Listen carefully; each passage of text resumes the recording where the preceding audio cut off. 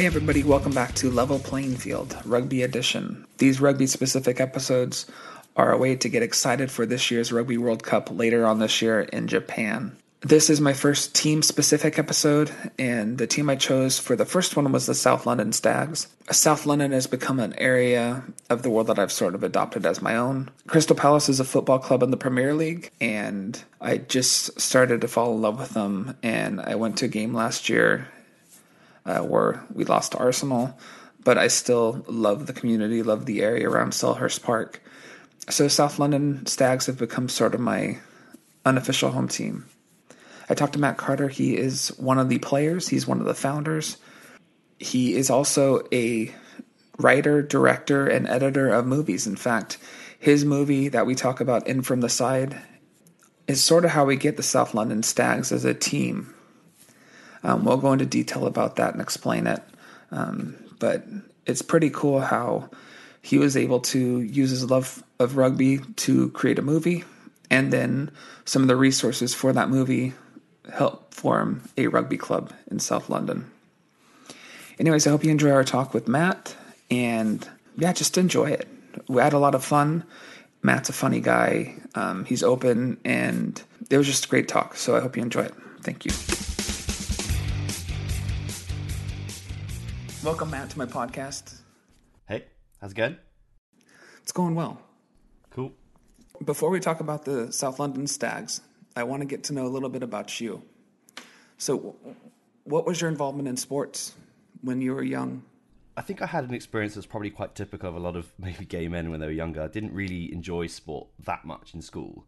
And it wasn't something that, I suppose until I became an adult really, that it's something I got back into. I mean, I suppose I did the gym route that a lot of people do, but it wasn't until I sort of joined a rugby club with a friend of mine who sort of dragged me along, and I realised actually it was a sport that I think I missed out on in school really, and I wish I'd sort of liked it earlier, because I completely fell in love with it and sort of made loads of friends with it, and it kind of took over my life for about 5 years. And yeah, so I'm really all about sort of trying to get sport to more people, because I think that's basically what it was for me really. Where did you start playing? I started playing in London for the King's Cross Steelers, which is sort of based in sort of West Ham, in sort of East London, which is a little bit far out, but it was worth the commute at the time. Oh yeah, so you grew up in South London?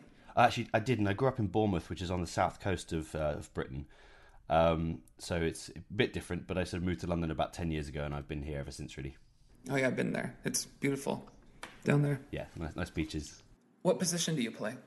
Well, I play anywhere in the backs, but I preference playing centre, but I've played kind of, wing, I've played 10, I've played fullback, a bit of everything really. Occasionally a forward if I'm really pressed or if they're really desperate, but I'm much more of a back, more sort of athletic and running. Alrighty.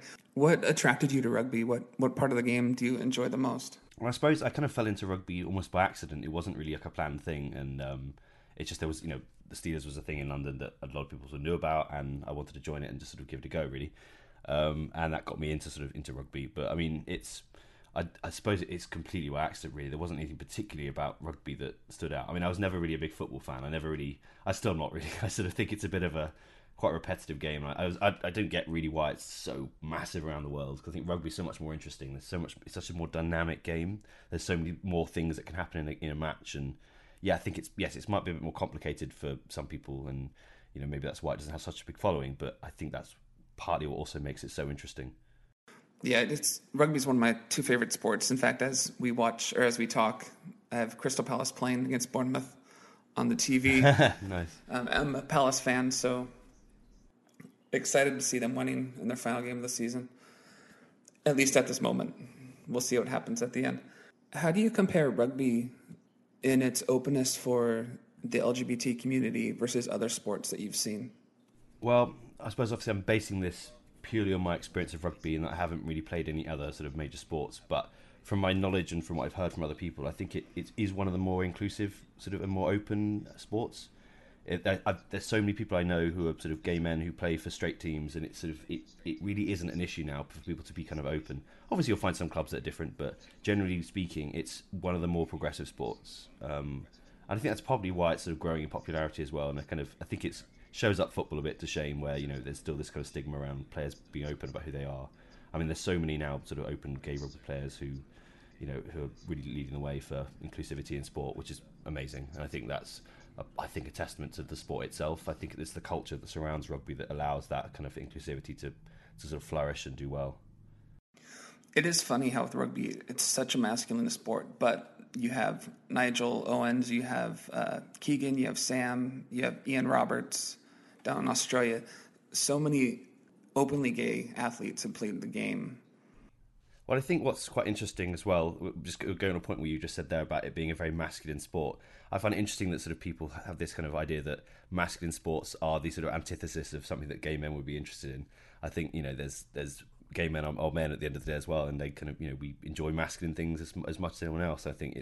I don't feel that, I mean, rugby has this perception that it's a very kind of, I suppose, macho is maybe the best way of describing it as a sport, but I think what, when I see a lot of gay men getting into rugby, I think they actually opens up their kind of the side, maybe their more masculine side that they maybe didn't feel comfortable expressing, and actually that's one of the nice things about rugby. It allows you to kind of be a much more fuller person, explore every aspect of your personality. Yeah, totally agree. And the thing about rugby too, it's you have these these games you play, these matches, and then after it's done, it becomes a party. You're drinking pints with your friends and your opponents. Yeah. Oh, that's totally part of the culture. Yeah. I mean, that's partly sort of why. I mean, that whole culture element of it is what really inspired me to make a movie about it, because it has this such a wonderful, rich culture that surrounds the sport. That's not just the game itself. It's the kind of the drinks afterwards, some of the awards, the tournaments you go on, all the little things that you do, and it really is like a family because you spend so much time with the same people essentially, at training and at matches, and you go out in nightclubs and stuff, or just generally go to the pub together, and you do form this really tight bond with your teammates. And I think it's quite unusual in adult life. It's kind of, you only really get that kind of tight bond in high school or sometime when you spend that amount of time with people, or maybe in the workplace. But to have people who you have such a common interest with, who you spend that much time with and form that kind of closer bond with, that kind of sort of family unit is very unique. And I mean, maybe quite unique to rugby. I mean, potentially other sports as well, but I think rugby is really special in that regard. It really is truly special. It's very different than other sports. I completely agree. You mentioned tournaments. As a Steeler, did you play in any Bingham tournaments, Union Cup? I played for one Union Cup and two Bingham Cups. And the first one was in Nashville, the second one was in Amsterdam, and the Union Cup I played for was in Madrid. So it was kind of nice to sort of travel around a bit and try different tournaments, and they've all been completely different in the way they're set up, and the kind of, I mean, all the teams do such a wonderful, the clubs who host them do such a wonderful job in setting them up, and yeah, it's a privilege to really play for them. Yeah, I would imagine there's a big difference between Nashville, Tennessee, and Amsterdam. Yeah, oh god, completely. I mean, Nashville was interesting in that it was about sort of 35 degrees every day, and it was really dry, and rugby's a winter sport. You're used to sort of playing in mud and rain and cold, and to sort of have to go and play, essentially 3 sort of 45-minute games in a day for 3 days sometimes, if depending on how the tournament goes. That's quite an intense experience in the heat, and it's not something that a lot of us from Britain are really prepared for. I think a lot of people running around with sort of water and electrolytes, between kind of stoppages and stuff, and we were really just like sweating our asses off. It was quite an experience. And then you had Amsterdam, which was sort of a bit more like the climate that you kind of expect. It's kind of European, so it wasn't too bad. Actually, it was very sunny. It was very nice, but not like in a kind of oppressive heat kind of way that we had in Nashville. Well, yeah, and I imagine, once you leave the field, Nashville and Amsterdam is different as well. Yeah. Well, I mean, they'll see the setup, the accommodation. Like the Nashville tournament was that was because it was my first tournament, so it was always going to be very special. But we were staying on a university campus there, which was Vanderbilt. Mm-hmm. So we had all the different, not just the club I was playing for, but all the other clubs were basically staying on this one campus. So it was kind of this really amazing atmosphere at breakfast in the morning, and just wandering around campus, just seeing everyone in one spot. Whereas Amsterdam was a different experience again, because people were staying over different parts of the city. So people going to town to catch up and stuff. It was very different vibe, but both equally great, just very different. Yeah, what do you do away from rugby? So I do a lot of filmmaking stuff, which is obviously why I made a feature film recently. But I do a lot of I'm kind of creative at heart, really. So I work in visual effects. That's my sort of day job. But I've been doing sort of visual effects, photography, music, filmmaking. Sort of a lot of that stuff is what takes up most of my free time that isn't taken up by rugby.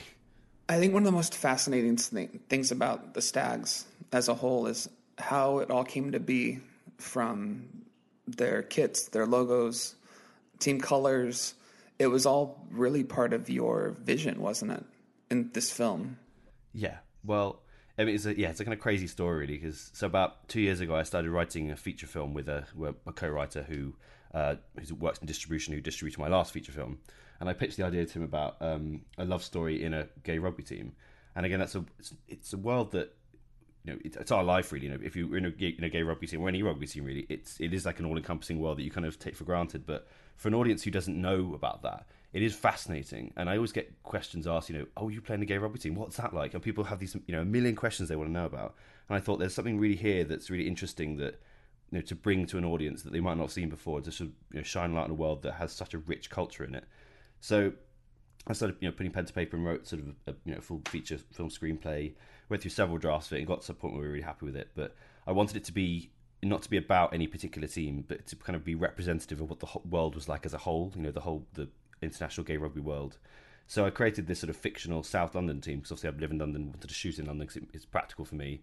But I wanted it to be like its own kind of thing that was like an amalgamation of many different clubs that I've played over the years, and, you know, all the different stories that you hear. So it basically created the South London Stags, which was sort of, you know, in the film it's very non-specific where it is. It's sort of somewhere kind of around the Wandsworth kind of area, like in the film. That's kind of the station they get off when they walk to training there. And it became this very, you know, very small, struggling grassroots club that, you know, was the perfect vehicle to carry the kind of the story and the sort of show the kind of the world of the rugby. And obviously there's a, you know, the main kind of story is that I love story, because obviously you've got to hook an audience in with something. You can't expect people to just want to watch a sports film. You've got to have like a human element that makes it interesting, and explores lots of other themes other than rugby. But the rugby is a really big one, and I think, you know, it hits deep with a lot of the themes about, you know, fraternity, masculinity, friendship, family, like all the things that kind of, especially as adult gay men, that a lot of people maybe don't think so much about, and you don't, you know, seeing these bonds form between people it's kind of interesting, and it's just something I just had to write about. But yeah, so the real Stags was kind of crazy. So obviously I had, for the film, I had to make all these props. I had to make the, you know, the costumes, all the kits, the club ties. You know, I had to buy, you know, loads of rugby balls, everything, almost enough to sort of start an actual club.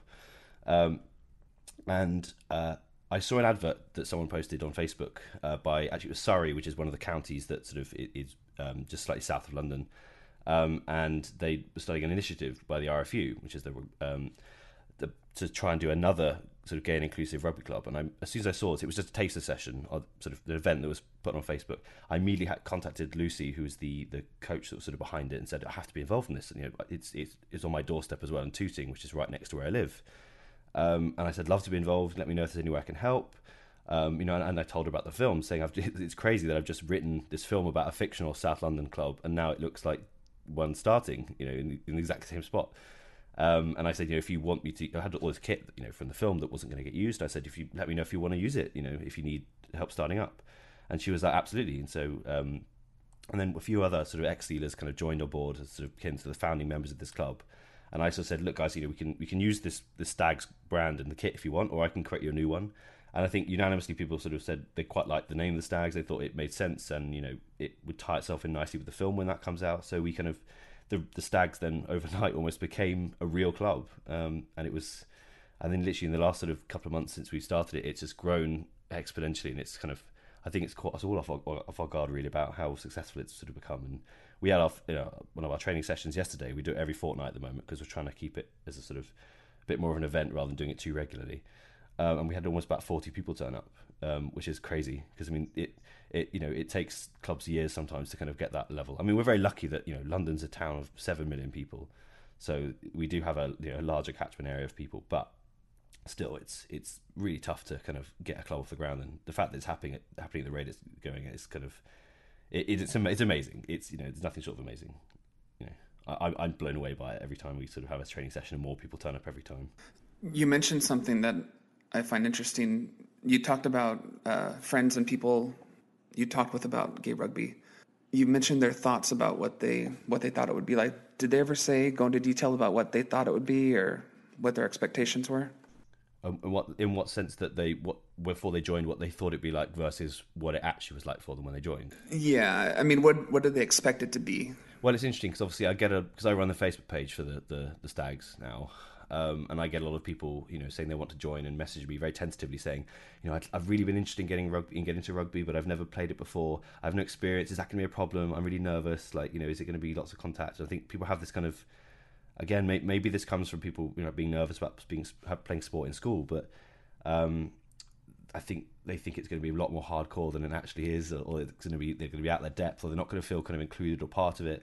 And then when they come along, they have the training session and they realize it's really fun. We make a lot of effort to try and make people feel included. We don't push people out their depth, and we've got about a lot of new people every week. So I keep saying to people, you're going to be in the same boat. There's lots of people who've never touched a rugby ball before in their life. And they have a great time, and they think, "Fuck, I didn't realize that sport was this accessible," and that, and they immediately sort of fall in love with it. And I think that's what happens to everyone when they first join a rugby club with lots of other like-minded people, is they kind of they feel it's maybe that thing that's been missing in their life, where there's sort of sense of belonging or inclusivity, and having this sort of a big group of friends with this sort of common shared interest. People do take to it like ducks to water. It's all the time. Such a large majority of people who join stick at it and really get into it, and that's definitely happened in the Stags. There's lots of people who kind of there's this little it's funny how obviously I set up so much stuff for the film, and watching the real club now happen, and sort of it's now taking life its own almost, and watching the members sort of create this culture themselves outside of the one that we set up for them initially from the stuff from the film. It's this hashtag herd life, which is the one I find funny.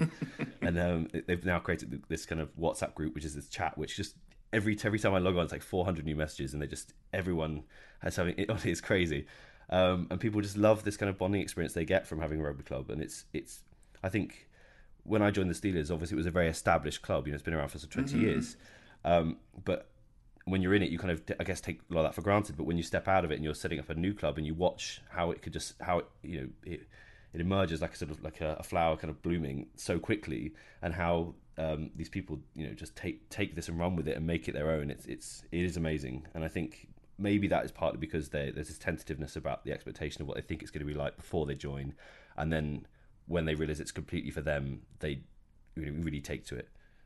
I don't know, it's a very long-winded answer, but I don't know if that kind of answered the question a little bit. You answered perfectly.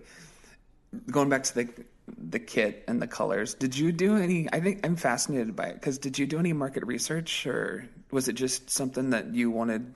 You liked the colors personally. You went for the design. I mean, how did that come about? Well, it's sort of. I mean, I just played around with them, because obviously I come from a kind of design, like photography background, so I kind of approached it how I would with anything really, like when you're doing a project for the first time or a client gives you a brief. I knew I kind of wanted them, because obviously it was designed for a film, I wanted it to have kind of slightly earthier tones. I didn't want anything too bright. I wanted something that was kind of classic looking.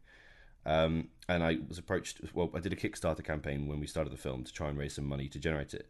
And on the first day when the Kickstarter was released, a guy from the Leeds Hunters called Ross, he contacted me. Said he works in sort of manufacturing for fashion, and he said, "I'd love to help and work with doing the kit for you, or with you rather." And so we brainstormed some ideas, and I was doing some different designs with the logos, and we just threw around colours that we thought we liked, and tried different stuff out. And we kind of both settled on this kind of navy and gold theme. Just it just stuck out for us when we were playing with it, and it just worked so well. And we thought that was a really nice, unique one. We hadn't really seen that much elsewhere, and it's got these kind of regal feels to it. And there's so much you can do with that as well. It's there's that simple two tone with a kind of little, we got white and little black embellishes, but it's really just navy and gold. And so I designed loads of different options for the logo until we sort of settled on the one we went with, and I obviously made that up in the kind of golden and navy colours. And then a lot of the design from the kit came from the different manufacturers we looked at, and we looked at some sort of designs and options and played around with those. But we wanted something that would look really to sculpt the figure quite well for the actors and on on screen. So we had these kind of nice curves that would sort of accentuate the chest and the shoulders, and had those sort of streaky lines with the gold, and it just seemed to work. And then when we got them back from the manufacturer, they just looked amazing. We were just so happy with them, and it worked. That same design with the colours works really well. The ties, and yeah, I'm just really pleased with it. I think that's partly the reason why people wanted to keep the Stags and that kit, for the real club when it became a thing, because I think everyone thought the design worked really well. and we constantly getting great feedback from people saying how much they love the kit and how much they want one as well. So when we're doing our next round of making the kit with the sponsors' names on, we'll probably run off for a second set for supporters who want their own one for them to have. So because there's been so much interest for it, you know, people just are desperate to get their hands on them. Yeah, it's a brilliant design. I know design's personal and everyone has their own opinion, but I love the colors. I love the logo. In fact, I'm one of those people on your Instagram feed that asked to buy one if you ever sell them, because I think it's great. Well, we'll be doing them soon, so I'll definitely put one aside for you. Thank you. Let's talk about the film itself. So you do a Kickstarter, and you're successful in your campaign. Obviously, you raised enough money. Were you surprised at how that came about and how that worked out? Well, firstly, we didn't really raise enough money. We raised a proportion of the budget. The rest, I had to kind of fund and get investors' money, because I mean, making a film is a very expensive venture. I mean, the fact the whole film came to about 55 grand in total to make, but making a feature film of the kind that we're doing with 200 extras and all the different locations, and we had a unit that we shot in France. We took the crew out there to make all of that on 55 grand. I'm still quite pleased, proud that we managed to do it for that little. I mean, it helps because obviously. I mean, it helps because I work in film and I have a lot of production equipment, so all the lighting equipment, the camera stuff, I already own, so that does cut the cost down somewhat. But we still had to pay for catering, for loads of people, pay for locations, transport expenses. It all adds up, So I mean, with the Kickstarter, sort of was a proportion of that. But I mean, even then, the Kickstarter's hard work, because trying to get people to part with their cash, even if you've got a really good product, you've got to really work it, and it's like a month of worrying that you're going to piss people off to the point of sort of madness, because you're badgering them so much, going, please share this, please share this, please share. But it's worth it in the end, and we exceeded our goal quite considerably, and it was, I think it was more the marketing and the kind of the hype that was built around it was almost the real value from there, not rather than the actual money we raised, because it sort of catapulted the film into sort of the rugby world. Much more people shared it, and people now know about this film, know it's coming up. Which is kind of, that in itself is quite difficult to achieve in and of itself. So that was a nice thing that happened with the Kickstarter. But I mean, we got some great response from it, and people were very supportive, and so many of the clubs shared our Kickstarter campaign and were really supportive of us, and it was heartwarming. How do you go about casting a film like this? So we kind of, it is tricky, because obviously it's quite a specific, and it's also because it's low paid as well. So I mean, there was the two lead actors got sort of a decent wage, but the rest had to be kind of expenses, because we just you can't make a film like that with, and we just hoped that the strength of the script would make people want to be on board, and luckily it did. People loved the script when they read it. We put out a casting call on Mandy, which is like an online casting sort of agency, and we also approached for certain roles that we really struggled to cast for. We approached casting agents, but we put basically a casting call out saying it's a film about a gay rugby team. Anyone who has rugby experience, it'd be amazing if you do, but if not, it's not essential, because at the end of the day, it's a film. We can train people up to fake rugby effectively. If you've got enough people on the pitch, you know what they're doing, and you're doing it shot for shot. You're not really putting people in a kind of real rugby situation. Well, saying that, a lot of people actually could play rugby, and it ended up becoming like an actual match when we filmed it. And I said, don't hurt each other, don't sort of don't do real contact. And then I got the crash mat out, and no one wanted to use it. Everyone did like real tackles, and I was pulling my hair out, going, God, if someone breaks a leg, this is gonna really like mess up production, But luckily, no one did, and everything came out really smoothly. But it looked great on camera because everyone was doing it, for real, essentially. But no, casting wise, it was good. And we had some, I think about 150 people applied for the lead role, and about 100 for the sort of the other lead role. And we auditioned. We had to whittle that list down, and we held 4 audition days where we saw about 30 or 40 people each day, and we recorded those. Because obviously it's an ensemble cast, and it's about a rugby team, so you've got so many different characters, the coaches, the parents of the main character, all sorts of things. So it's quite a big cast, and that was quite a challenge to also do that on a low budget as well.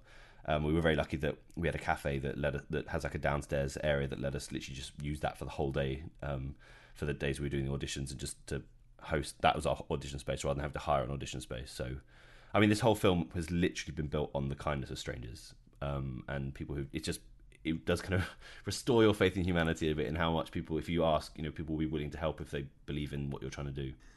Yeah, that's great that you had that much support. What were you looking for when you were casting your 2 main leads? Was there something special, or just overall? Well, I suppose whenever you're casting any kind of character, you want someone who can really live that specific character. And when you write something, it's especially when I don't know, when I write something, I try not to have like a real concrete image of what that person's like in my head, and just think about their character traits. And when you come to casting, you have to be kind of quite open minded and sort of think about what could this character be, rather than is this person what I imagine them to be.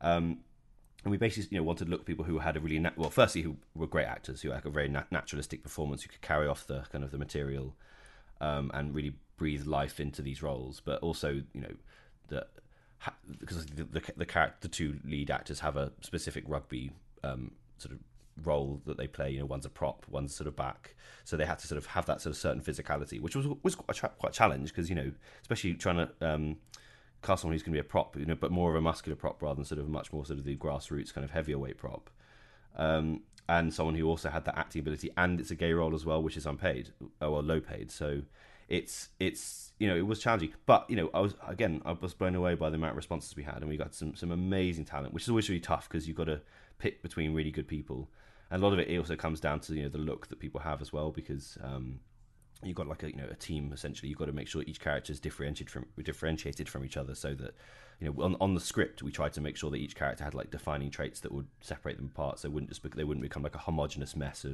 of who's that character, is that the same one as that one, and trying to sort of cast people that looked different to each other, had different accents, so that the characters feel like a team that you can understand and differentiate from each other. But yeah, we were very lucky in the amount of people who applied, and luckily also that so many of them had rugby experience. They all played rugby in school, or to quite high levels. I think a lot of them stopped when they started acting. I think that was a common theme, that people didn't want to keep playing rugby because they were worried about getting black eyes for parts and things when they had auditions. But a lot of them were great. I mean, there's one or two who had no rugby experience at all. We sort of gave them a bit of mentoring before we started shooting to get them to bring them up to speed. But I mean, we were so lucky that everyone was just really got stuck in, and it was funny on set as well. They started behaving like a team after a very short amount of time, because they're on set together a lot of the time. And it is, I think, being on a film set with the same group of people is very much like being in a rugby team. And the amount of metaphors that sort of we threw around on set when we were talking about what filmmaking versus being in a rugby team is like, they're very similar. Kind of, you're both going through struggles and trials, and the camaraderie on set was very, very strong between all the actors. It was really good. That's cool. From the first moment you come up with this idea, like, I want to make a gay rugby film, to the first day of filming, how long was that? Probably about 2 years. I mean, we really wanted to get it right. And I think that, and I still feel, we have such a responsibility to accurately portray this world and sort of do it justice. And I think this is one of the reasons Adam, my co-writer, why I got him on board, because he knows absolutely nothing about rugby and still doesn't, apart from what he's learned from writing this. But I wanted to have someone on board who was essentially a layman, who, if they found it if he found it interesting, I knew an audience would.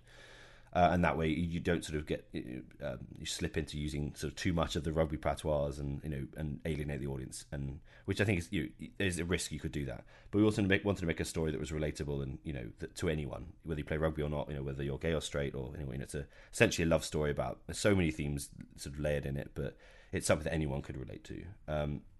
But yeah, so for about 2 years, I'd say, we refined the script. And we always had like a core vision of what we wanted the film to be. We wanted it to be a film that had no homophobia in, because again, that in rugby, that's quite an important theme, that you get to be yourself, and all the characters are all out. There's no coming out storylines. There's no kind of anyone who receives homophobic abuse in the film. It's all about these sort of just self-actuated gay men and how they're living their lives as openly gay men, and the problems that they have is just like anyone else does. But not focusing on the kind of the thing that every sort of gay film seems to, which is isn't it difficult to be gay? Is the gay struggle? But and like we all know, being gay is just one part of our lives. It's not. It doesn't completely define who we are. Obviously, it colours our life experience, but it also adds so many different variants to our day-to-day life that make it unique. But it's not all doom and gloom. And I think there's a lot of, well, I would say the majority of gay cinema really is quite depressing. And I think people would quite like a nice, fun, feel-good gay film about something else that's not, sort of homophobia or internalized homophobia or sort of homophobic abuse or coming out. Yeah. So that was kind of the key theme that we wanted this film to be, was to be a sort of breath of fresh air and something different. It really does sound like a different type of gay film. Like you said, usually there's the certain storylines that are always in a film like this, but this basically sounds like a traditional love story with sport mixed in. Yeah, when I describe yeah, I mean when I describe the stories to people, I think in their head they imagine it's a gay or one or two the gay characters in a straight team, and they're struggling to be who they are, because that's the kind of the archetypal thing that you get in a film like this. Whereas we have we start off.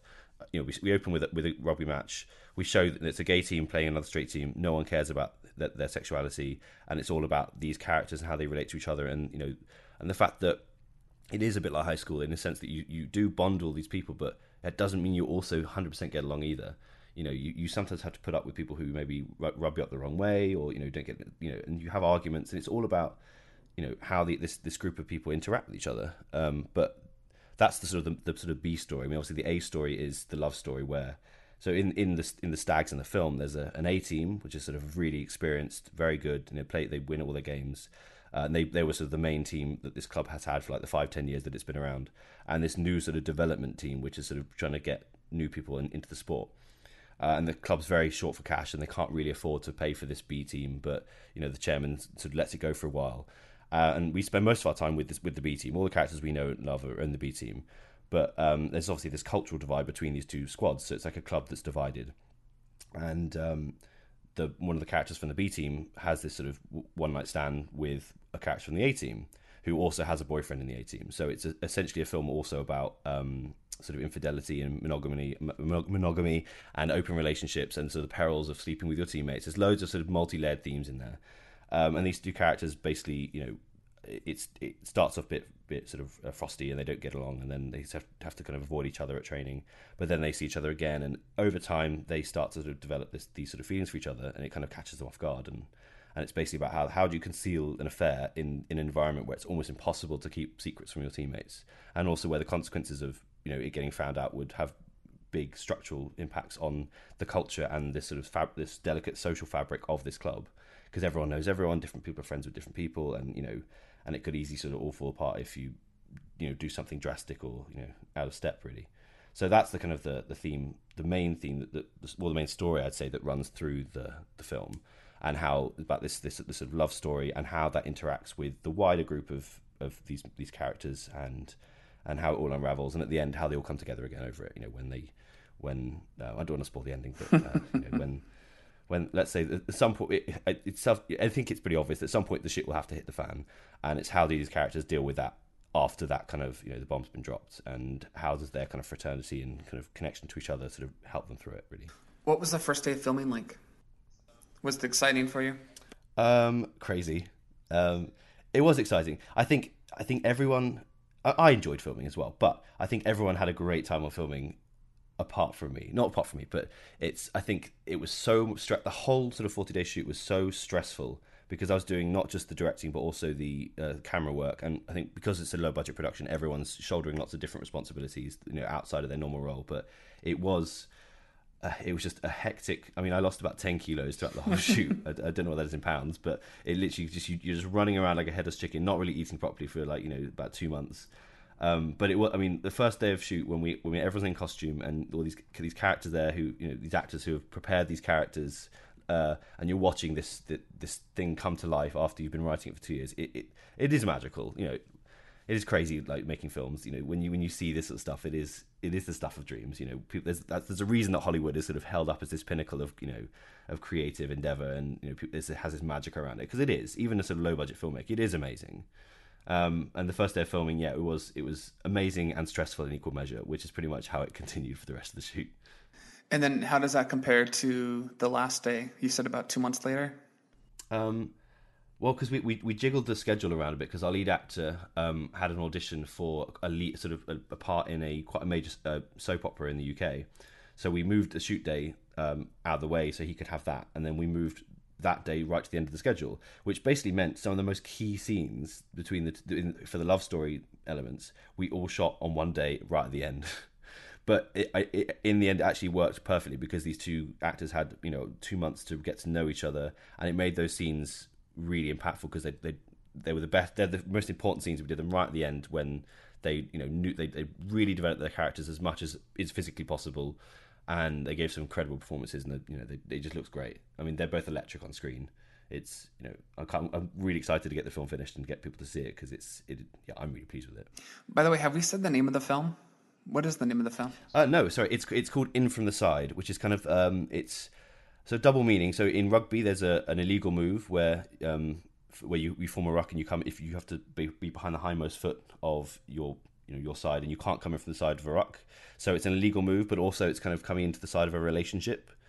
So it's also kind of a slightly ambiguous title that kind of inspires intrigue a little bit, which makes you kind of read into it and realize it's a kind of a rugby term.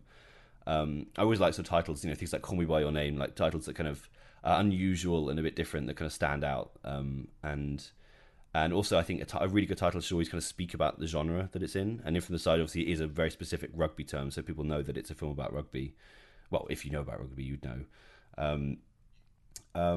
Yeah, and it's just right from the start we came up with various ones when we were sort of brainstorming it, but that was the one that stuck out. Because all the rest are a bit sort of a bit cliched. I thought office feet or all that sort of stuff. It's a bit it was a bit on the nose, but I liked that because I thought it was slightly ambiguous and had the kind of feel that the film has of this kind of interesting sort of introspective narrative about this main character and what he goes through as a gay man. So right now you're in the process of editing, I take it? Yeah. It's a very long process, so I'm anticipating it's probably going to take at least 6 months, and it's tough to. A normal editor would spend a solid month or two trying to get a rough cut out, but I'm trying to do that whilst having a full-time job because I'm back working now because I have to pay off the money that I borrowed to make the film, and obviously now setting up an actual rugby club, which is taking over even more of my time. So it's about trying to find a balance of when I can squeeze in time to do all the post-production and the editing and writing the music and all the stuff that needs to be done really. Nice. When will it come out? Do you know? Do you have a date yet? That's the question I've been asked about a million times by absolutely everyone. I've no idea. I think I'd like to try and get a rough cut or something done by sort of October, November time. And then we can maybe show that to festivals or to distributors. But even let's say it gets bought by a sort of distributor for a cinema release in they buy it in December. It likely won't be a year before you see it in cinemas because most distributors want to have like a year lead up time to do the marketing or to do the other festivals and stuff. So I'd imagine realistically earliest late 2020, but there will be like private screenings of in festivals and stuff probably before then. So if people want to seek it out and go to a festival that might be screening it, then they can try and see it earlier. And I'll probably, if I get it finished early enough, I might do a screening for the Bingham Cup next year. I'm sure nice. We can organise something for that. When do you think you'll have the first teaser out? Well, again, I started throwing together a teaser a couple of months ago, and I realised as I started editing the film.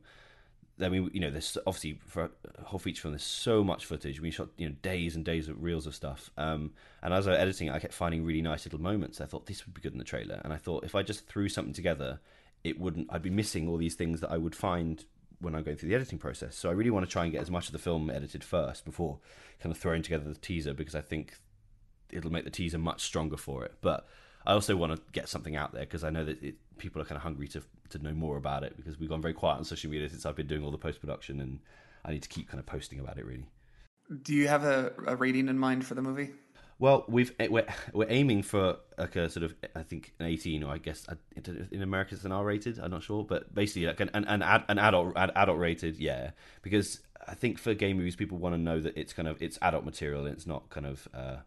And there's certain ways that you can do that to try and sort of force a classification of an adult thing. You just throw in, a bit of bad language, a bit of nudity, and like a bit of violence or something. I mean, violence is just it's rugby impacts and things. It's not, and the occasional fight that happens, but it's not, sport violence is different than it's not. But I mean, it's the sex, the language and stuff that we try to sort of pepper it with to make it an adult kind of film essentially. But I mean, it still doesn't bother me. But I know, from a sales point of view, people do seek out adult-rated films. I say adult as in, films aimed at adults rather than sort of, teenage audience, for instance, because they know it's going to have material in that's going to be more mature. So there's a strategy. And teens will see it anyway. Yeah, exactly. I think at the end of the day, teens want to see films that are rated above what they're supposed to watch anyway. So it's kind of, there is a sort of tactic in trying to, get it a slightly higher rating than normal. It's not like a mainstream film where you try and rate it as low as possible to get the widest audience. When you're doing gay cinema, you want to kind of hit your niche well. Well, yeah. Now you're finding out too with Daredevil and superhero movies like that, where the R rating actually is part of the reason to get people to go. So Yeah, exactly. They seek out films like that. do you have a preference to being a cinema release or like a Netflix? That's difficult, isn't it? Because Netflix has really changed the way the industry works. I mean, I classically would love a cinema release because I think a film should be watched in a cinema. To me, I think that's how I grew up watching films. I think there's something really magical about watching a film on a big screen in a dark room, in a theater full of people. But Netflix, they pay a lot of money for films now for for exclusivity, and people love to watch things in their own home. So it's tough to say. But I mean, we wouldn't be closed to looking at Netflix. But I mean, my preference would be to have a cinema release, do the DVD stuff, and then do like a streaming release after we've explored those avenues of distribution. But that's a question more for my other producer who's going to be dealing with that stuff, not me. Oh, okay. Yeah, and honestly, the way it is now, a lot of times it's sort of both.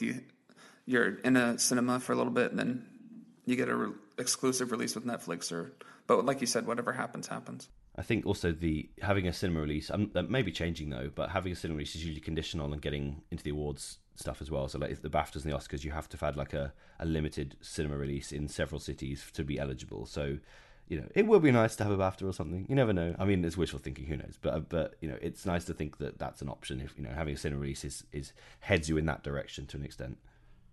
Okay, well, I could talk about your movie all day, but I think a lot of people might come on here to talk or hear rugby. So you finish this movie, well, the filming of it. You have these kits, you have equipment. How long do you find these group of people that are looking to start something? So I basically created, we had the first few training sessions, we had very few people turn up, and we thought, okay, right, we need to hit this hard and do this well. So the training session after that, I brought my big camera along because obviously I have all the production gear from the film still, and I filmed one of our training sessions, took loads of photography, and sort of put together a sort of marketing campaign to sort of make this more of a physical thing that people could visualize what they were attending and would inspire people to want to go. So we kind of powered out this sort of social media campaign. We attended like sports fairs to kind of promote the club, and then very quickly after that happened, I think. Because we knew we had something that people wanted. We knew that London was a big place, that the Steelers do very well. They have massive membership, but they're very oversubscribed as well. And London, there's a big demand of people who want to play rugby. And sometimes if you live like in South London, it's a long way to go. I mean, for me, it was a long way to go to East London to play for the Steelers. And the idea of having a local team, is a really great thing for rugby in London because it brings more people into the sport, which is only a good thing.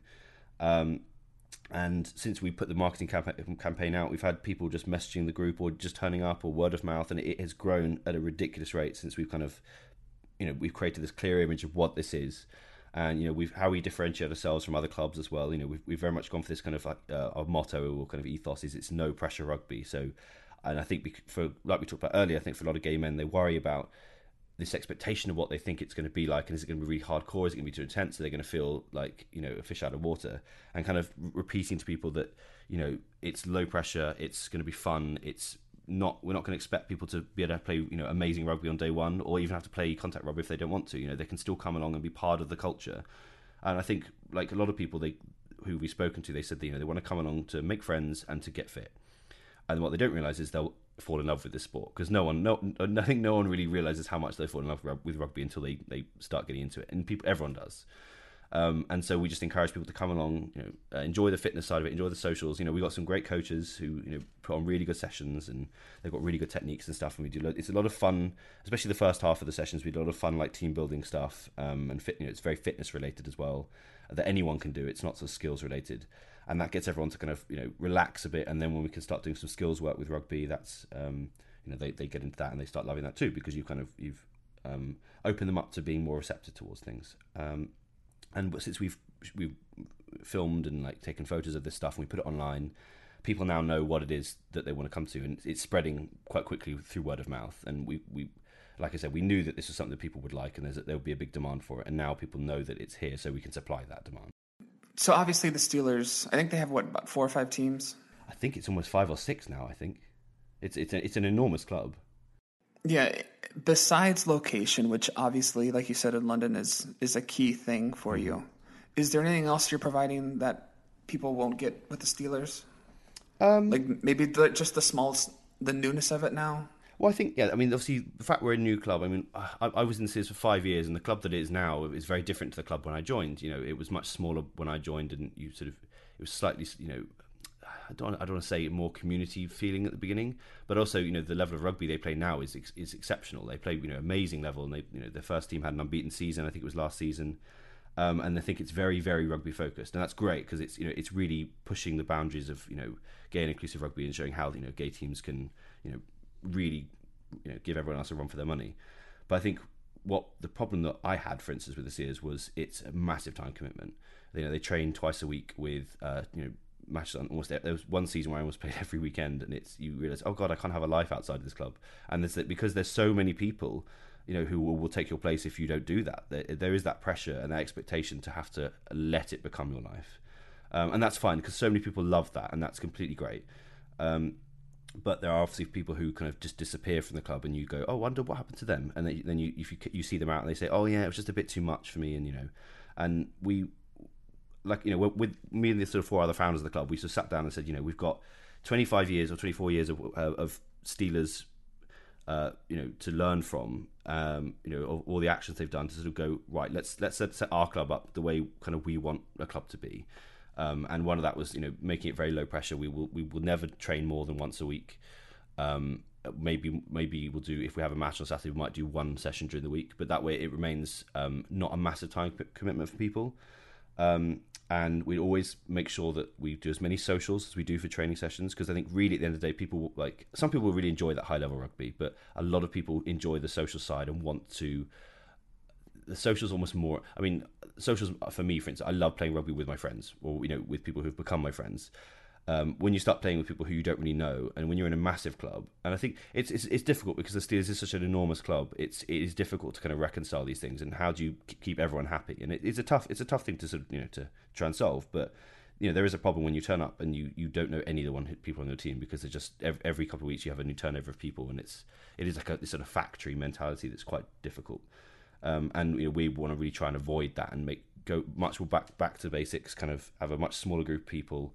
And even when, you know, we anticipate, you know, it's very likely we could end up becoming the size of the Steelers within a couple of years, you know, because if you look at the growth we had now, you know, it's almost doubled every time we've had a session, and we've got to kind of plan ahead if that does happen. But we're sort of writing into our constitution elements that will make sure that we always keep everything integrated. Everyone socializes with everyone. We never have this kind of, like in the film, you know, a sort of a club divided. We have the elitist people over here, and, you know, the kind of the new people over in the other corner, and who don't talk to each other. And we always try and keep it kind of mixed, because really at the end of the day, people want to come and have social rugby, because no matter what people say, it's always a hobby. It's always amateur rugby. No one's going to become professional from this, and we have to keep that in mind and make sure that is always the focus, and that people enjoy coming to training. And then if they enjoy it, they'll keep coming. And if you start making it a bit not so much fun for them, or a bit hard work, and, you know, their work, actual work gets a bit stressful, and suddenly they don't want to have stress in their rugby life as well, they just start dropping off and not coming. And then you think, oh, what happened, you know? Whereas if we address that up front and say, you know, we want to make this a friendly, fun thing to be a part of, that's not too intense, and that's kind of how we differentiate ourselves, which is another reason why, you know, I think the Steelers are probably quite happy that we're offering something different to them as well, because we're not really competing. Mm-hmm.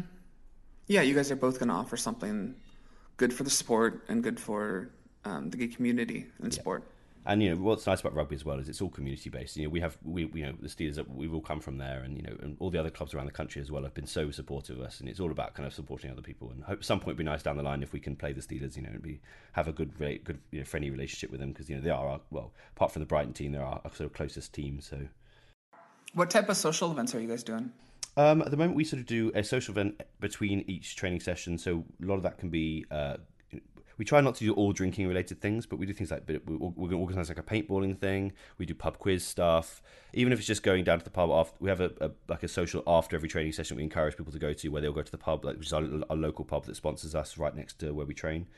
And that way everyone gets to know each other. You know, especially as founders, our job is to kind of go around and chat to people who look like they're on their own and don't know, you know, who they just sort of sit on their own, going, "Hey, what's your name?" and then try and introduce them to other people who've been in the club. And that way, you're just getting people to mix socially and keeping that kind of that flow going of people kind of getting to know each other and it not feeling isolated. Because I think that's that's what's really about, is making it as inclusive as possible. But so the socials we do essentially are kind of we do a lot of nights out, we do a lot of meet and greet type things. Come along to this, and or we're going to have a big initiation one coming up, which we'll be doing at our local sort of nightclub, who's also might be one of our sponsors. But so it's lots of stuff like that, just to really keep it fun. Lots of sort of just getting people to know each other. Now, looking over your Instagram feed, do you have to be studly and beardly to be on the club, or? I think that's just like, I did notice that when we posted that there's actually a lot of people who have beards and also glasses now. That seems to be a theme. It was completely not intentional. It just seems to happen. I think a lot of people in London have beards. I think a lot of gay men especially have beards. So it's not a requirement. I think it's more just a feature of London. All right. I read the article that you did, or you were interviewed in. It was for Boner.com or Boner Magazine.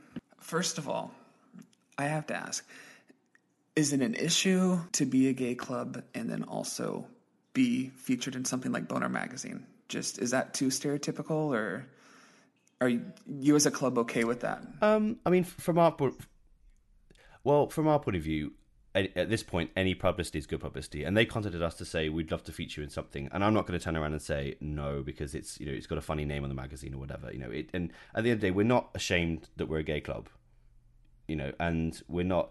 I think we had a conversation at the very start that we said we're never going to take our club brand too seriously. That it impacts our members, and and it's funny because a couple of the guys who are on the team have said they want to get these custom-made Stags coloured harnesses made for when they go on like nights out, and we encourage that sort of thing. We're not like, oh no, that's a bit, because I think it's very easy to take yourselves a bit too seriously and to get a bit too anal about how your club's perceived. And I think once you start doing that, you start going down the wrong path about what your priorities are. And I think really, again, your priority should be your players' enjoyment and satisfaction in the experience they're getting in the club. And at the end of the day, haters gonna hate.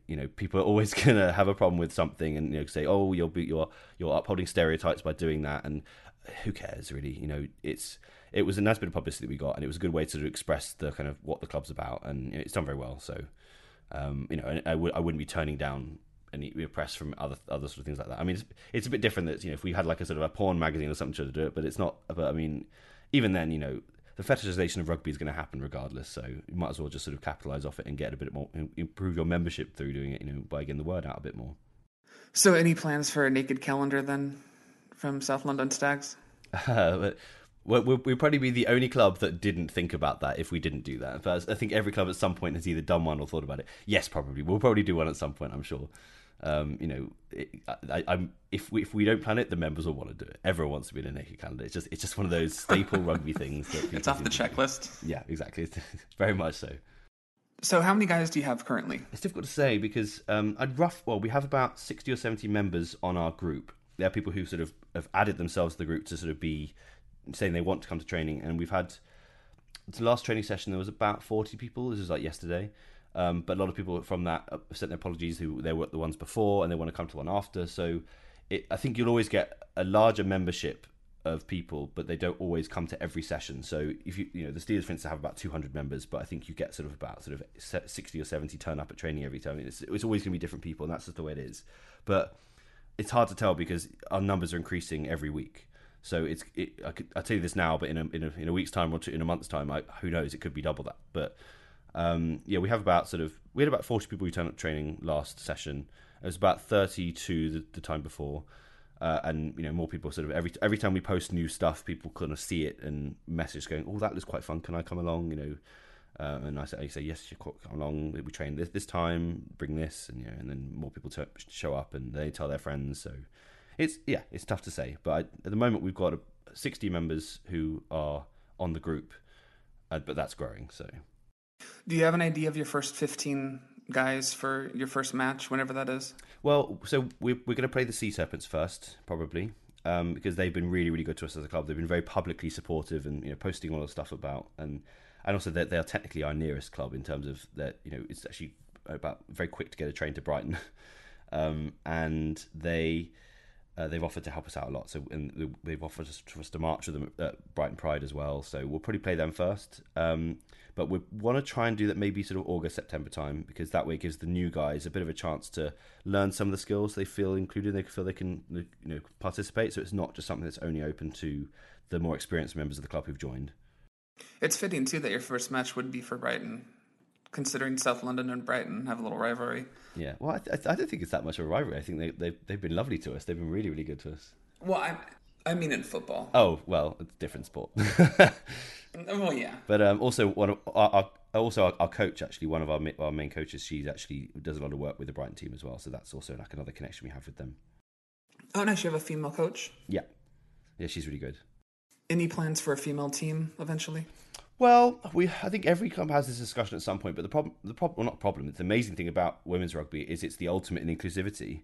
That I think a gay club doesn't really need to have a women's team because there's so many women's clubs already, and they are, very inclusive. They have a very high sort of, lesbian membership. I'd say about 50-50, I guess. So really, it's if you're a woman who wants to get into playing rugby, there's plenty of, there's so many already. I think we'd have to compete with all of those if we wanted to start one. And I think they're very established, and that'd be quite tough to do. Whereas there's very little gay rugby club. Well, there's only one other one in London, so we don't have as much competition in that regard. But we'd be up for it. We call them the Does or something. Nice. We've been going for about an hour almost. I don't want to take up all your time. Do you have anything else you want to say about the Stags as you begin the club? And I just think it's, just to say, if anyone wants to try out rugby for the first time, get in contact. Just message the Facebook page. We're open for any members to. I think the other thing we've very much differentiated ourselves in the sense is that we allow members of any ability to come at any time throughout the year. I think some clubs only allow new members to come maybe in September when they start their season, because they want to try and train them all up at the same speed. But because we're also training up a lot of us are getting our coaching qualifications as well, so that we can offer more coaches to give sort of more smaller tuition to smaller groups of people who maybe are new, who joining later down the line, to bring them up to speed faster. So yeah, anyone at any time really who wants to give rugby a go and thinks that it might be something they'd be interested in, even however tentatively, come along for a training session. You've got nothing to lose, and you might find a sport that you completely fall in love with. Nice. So to wrap up, In From the Side will be out probably early 2020. Probably late 2020, maybe early. Who knows? It's difficult to tell. Whenever it's ready. It's cool. I'm excited for the film. I can't wait to see it. Oh, thank you. Well, thank you, Matt, for coming on. I really appreciated our time together, and I look forward to seeing what the Stags do in the future. Thanks. Really, really good chatting to you. I hope you enjoyed my interview with Matt Carter from the South London Stags. We had a lot of fun. We talked for over an hour. Most of it was recorded. And I hope you learned a lot about the movie In From the Side. It will be in theaters in 2020. More info will be on his website, on his socials, which I will share in my show notes, as well as socials for South London Stags. Anyways, hope you enjoyed this episode, and I look forward to a new episode on Tuesday. Thank you.